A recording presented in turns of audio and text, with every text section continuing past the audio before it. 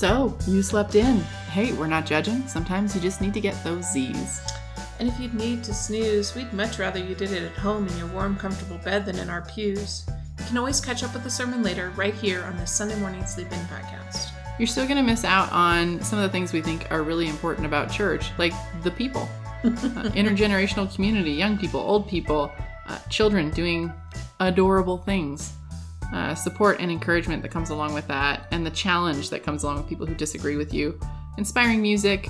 We won't be able to give you any of the snacks and treats that we enjoy, or the bread and the juice as we share communion, but we will give you what we can. I'm Susan Foster. And I'm Chris Marshall. And we are United Methodist pastors in Reno, Nevada. We're not theological experts, perfect preachers, or homiletical harbingers. We're average pastors, helping our congregations think through life's big questions each week. We started the podcast so anybody who can't be with us on a Sunday morning, whether they're away from home or they're busy, they've got something else going on, they're traveling, or they've moved away, or maybe even just sleeping in, everybody can keep up with the ideas that are floating around the church. Each episode is a conversational version of a sermon we gave on a Sunday. And so whatever day it is when you get to listen to this, we invite you to listen and receive it with an open mind and an open heart. And a quick note, we encourage you to keep your mind open, which means that we assume from time to time you may not agree with us completely. That's okay. We encourage you to question, to disagree, to figure out what you think, to have a conversation about it with people that you trust and love. Our sincere hope is that in the midst of that, you will experience the mysterious, loving force in the world we know as God moving in your life, and particularly as you consider this. So Chris, we continue in Mark. Yeah. And Mark is sort of laying out all these stories. We had the parables last week, and now we move to a scene where Jesus is walking through the crowd, and people are demanding things of him, and healings occur, basically. So this is the story of a father wanting healing for his child, and the story of the woman who's been bleeding for 12 years and her healing, right? But I want to start with a story. Okay. And I got this story from a friend, Reverend Dr. Delmer Chilton, who tells the story about how he was the guest preacher for a friend's Consecration Sunday. Okay. And Consecration Sunday is? And Consecration Sunday is like at the end of stewardship campaigns where you bring your pledge card, and usually there's like, a motion, some sort of ritual of making your commitment. And it was this text. Delmer said, well, I can't preach on this text without doing an anointing. Okay. Right? So his friend was like, okay, so we'll add that to the service, right? Yeah. As pastors, when we know that every time you add something to the service, you get it 10 minutes longer. Right? It's gonna add something, right? And so you have to sort of adjust and go with that. But anyway, so both services had communion and this commitment cards and then this healing ritual, but it was like really well received and everybody did it, right? And you think, okay, that's great. And Delmer was like, okay, that's the end of the story, right? But then a couple weeks later, he gets a call from the pastor who he was doing at that church that he was doing at, and he says, I have a story for you.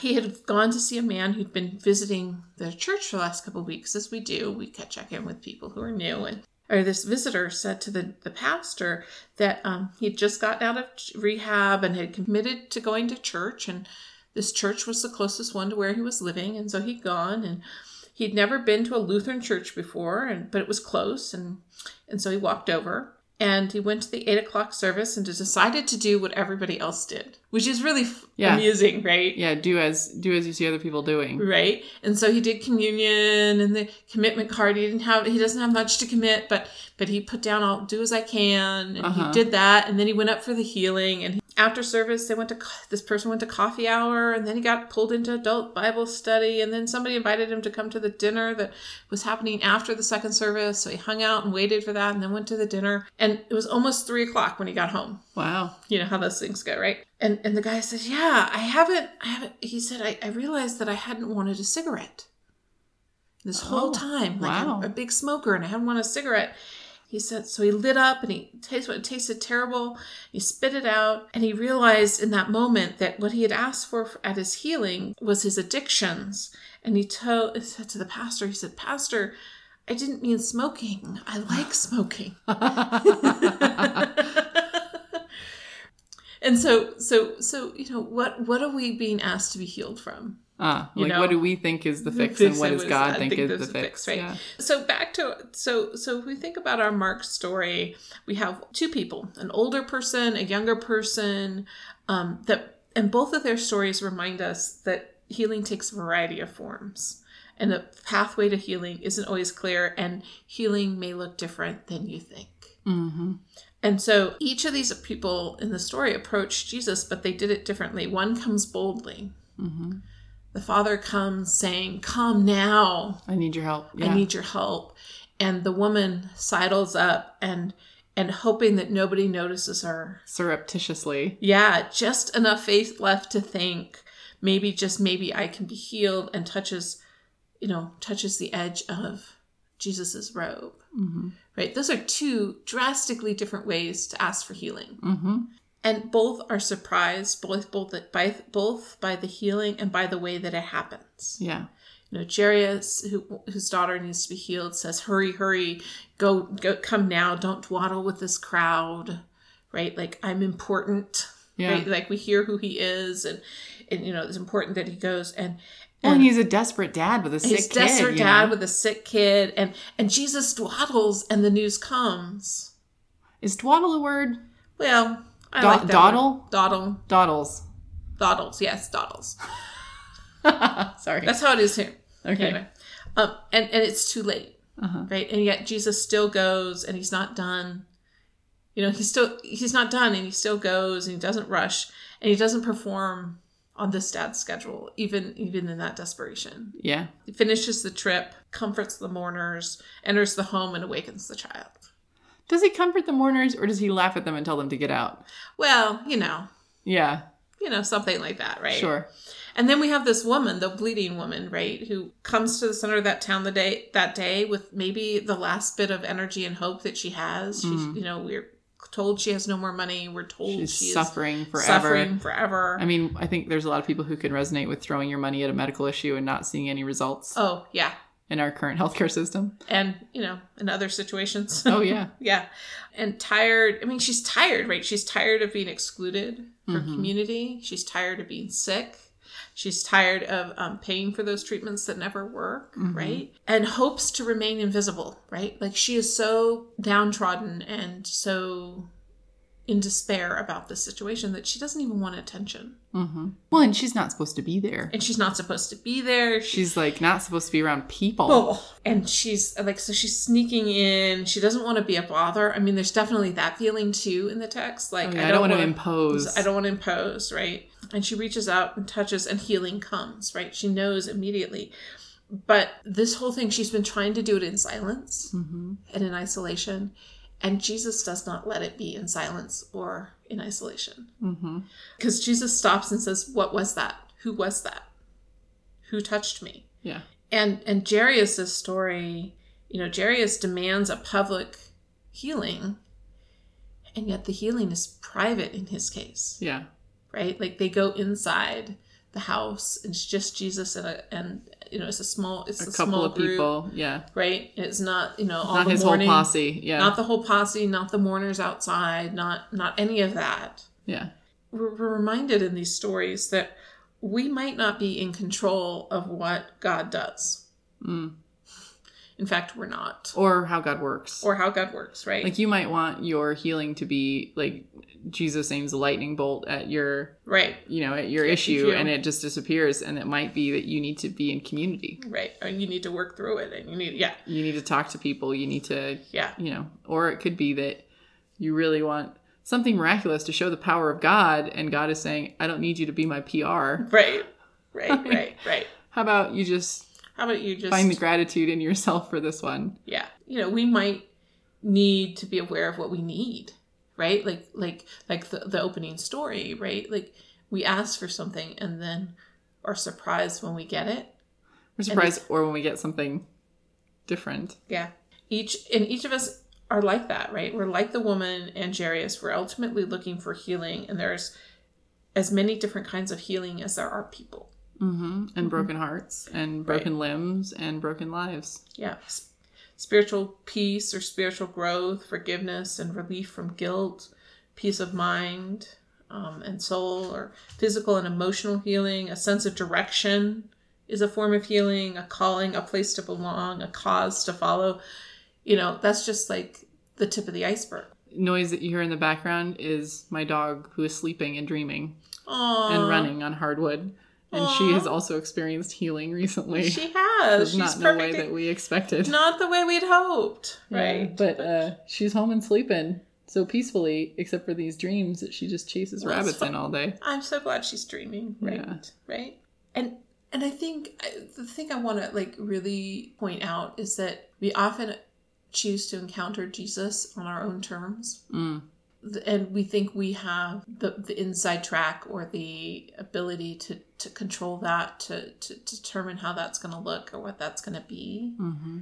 And really, these stories of this woman and of Jairus and our own stories, when we look at them, we realize that when we experience Jesus, we're not just changed or healed, but we're also challenged and invited into paths we cannot imagine and into growth we cannot imagine. Or that we've been overlooking. Right? Like that what we see isn't always all of the truth that there is. Yeah. I've been thinking about that phrase, more than we can imagine. Because I think I have a basic imagination. But there are some people with some really non-basic imagination. I have a really basic imagination. And so when I hear more than I can imagine, I think, well, that's not hard. Right. But more than I can imagine is like Oz, right? It's like an emerald castle and like a scarecrow and a tin man and all these things. But it's not often fantastic just because it's more than we can imagine. Oh, she's wagging her tail in her sleep. Aww. It's often, when we say more than we can imagine, it might be that person that sits next to us on the bus every day that we've never talked to. Right. It could be something so small and so familiar that we haven't realized the power that it holds for us to transform our lives. I would totally agree with that. And it's another part of that, like the healing doesn't come in the way that you expect. I walk into churches for the first time as a pastor when I know I'm going to be appointed there, and I go, now I know it's the people who are not going to come up to me who are the ones who make the church run. Right. I know that there's certain kinds of people, and it's always the people that you least expect. Mm-hmm. But I'm always surprised that then I think I can pick out the people I least expect. Like, okay, this is going to be the person. This is going to be the person. Nope. And it's not even them. It's the people who are like three yards behind them, know, and just looking like normal people, just doing their thing. Right, that are just part of the woodwork that end up being the ones that kind of transform and change a community. And so it's more than you can imagine might not always mean and you're going on a fantastic journey or becoming a missionary to Africa or, you know what I mean? No, and I think more than, I'm with you that it's more than you can imagine is those things that it's not even that you can't, that it's so fantastic that you can't see it. It's sometimes so ordinary that you cannot imagine that something that would be transformative, would be hidden in there, right? So one of the reasons I love having random conversations with people is that sometimes you walk away and you go, oh, that was the thing. But or sometimes you walk away from a conversation and you kind of go, I wonder if I was on the edge of something. Right? Yeah. Like was God, why did I stop and have that conversation? Right. And I wouldn't imagine when I woke up that morning that was what was going to happen. Right. Like it's those little things that sometimes pull us out of ourselves and pull us into what God is doing. So that's what it's the risk of learning, of inviting God into the story, of inviting, of opening our eyes to see where God is moving and inviting us. And that's the powerful thing that, and it might not be what you thought it was going to be, but it'll be good. It'll be good. Well, cool. Well, thanks, Susan. And thanks to you all for listening to the Sunday Morning Sleep In podcast. If you have questions for us or stories that relate to what we've been talking about, healing and imagination, shoot us an email at sundaymorningsleepin@gmail.com. You can find us on Facebook or at sundaymorningsleepin.com, where you'll find the entire archive along with links to the things that we've been talking about. The scripture for this podcast is Mark chapter 5, verses 21 to 43, and there will be a link to that there as well. And the theme music you're hearing is Take Me Higher by Jazzer. It's a traditional at the end of the worship service and at the end of this podcast to receive a blessing or to some more good words about the topic we've been talking about. But I think my charge, my blessing for you is to open your eyes and to open your ears and to open yourselves to the possibility that God might be giving healing in a way to you and to the world that you're a part of, and that you might just need to pay attention to. That God is surprising us all the time, and that wonder and awe that comes from those experiences lead us forward. Amen. Amen.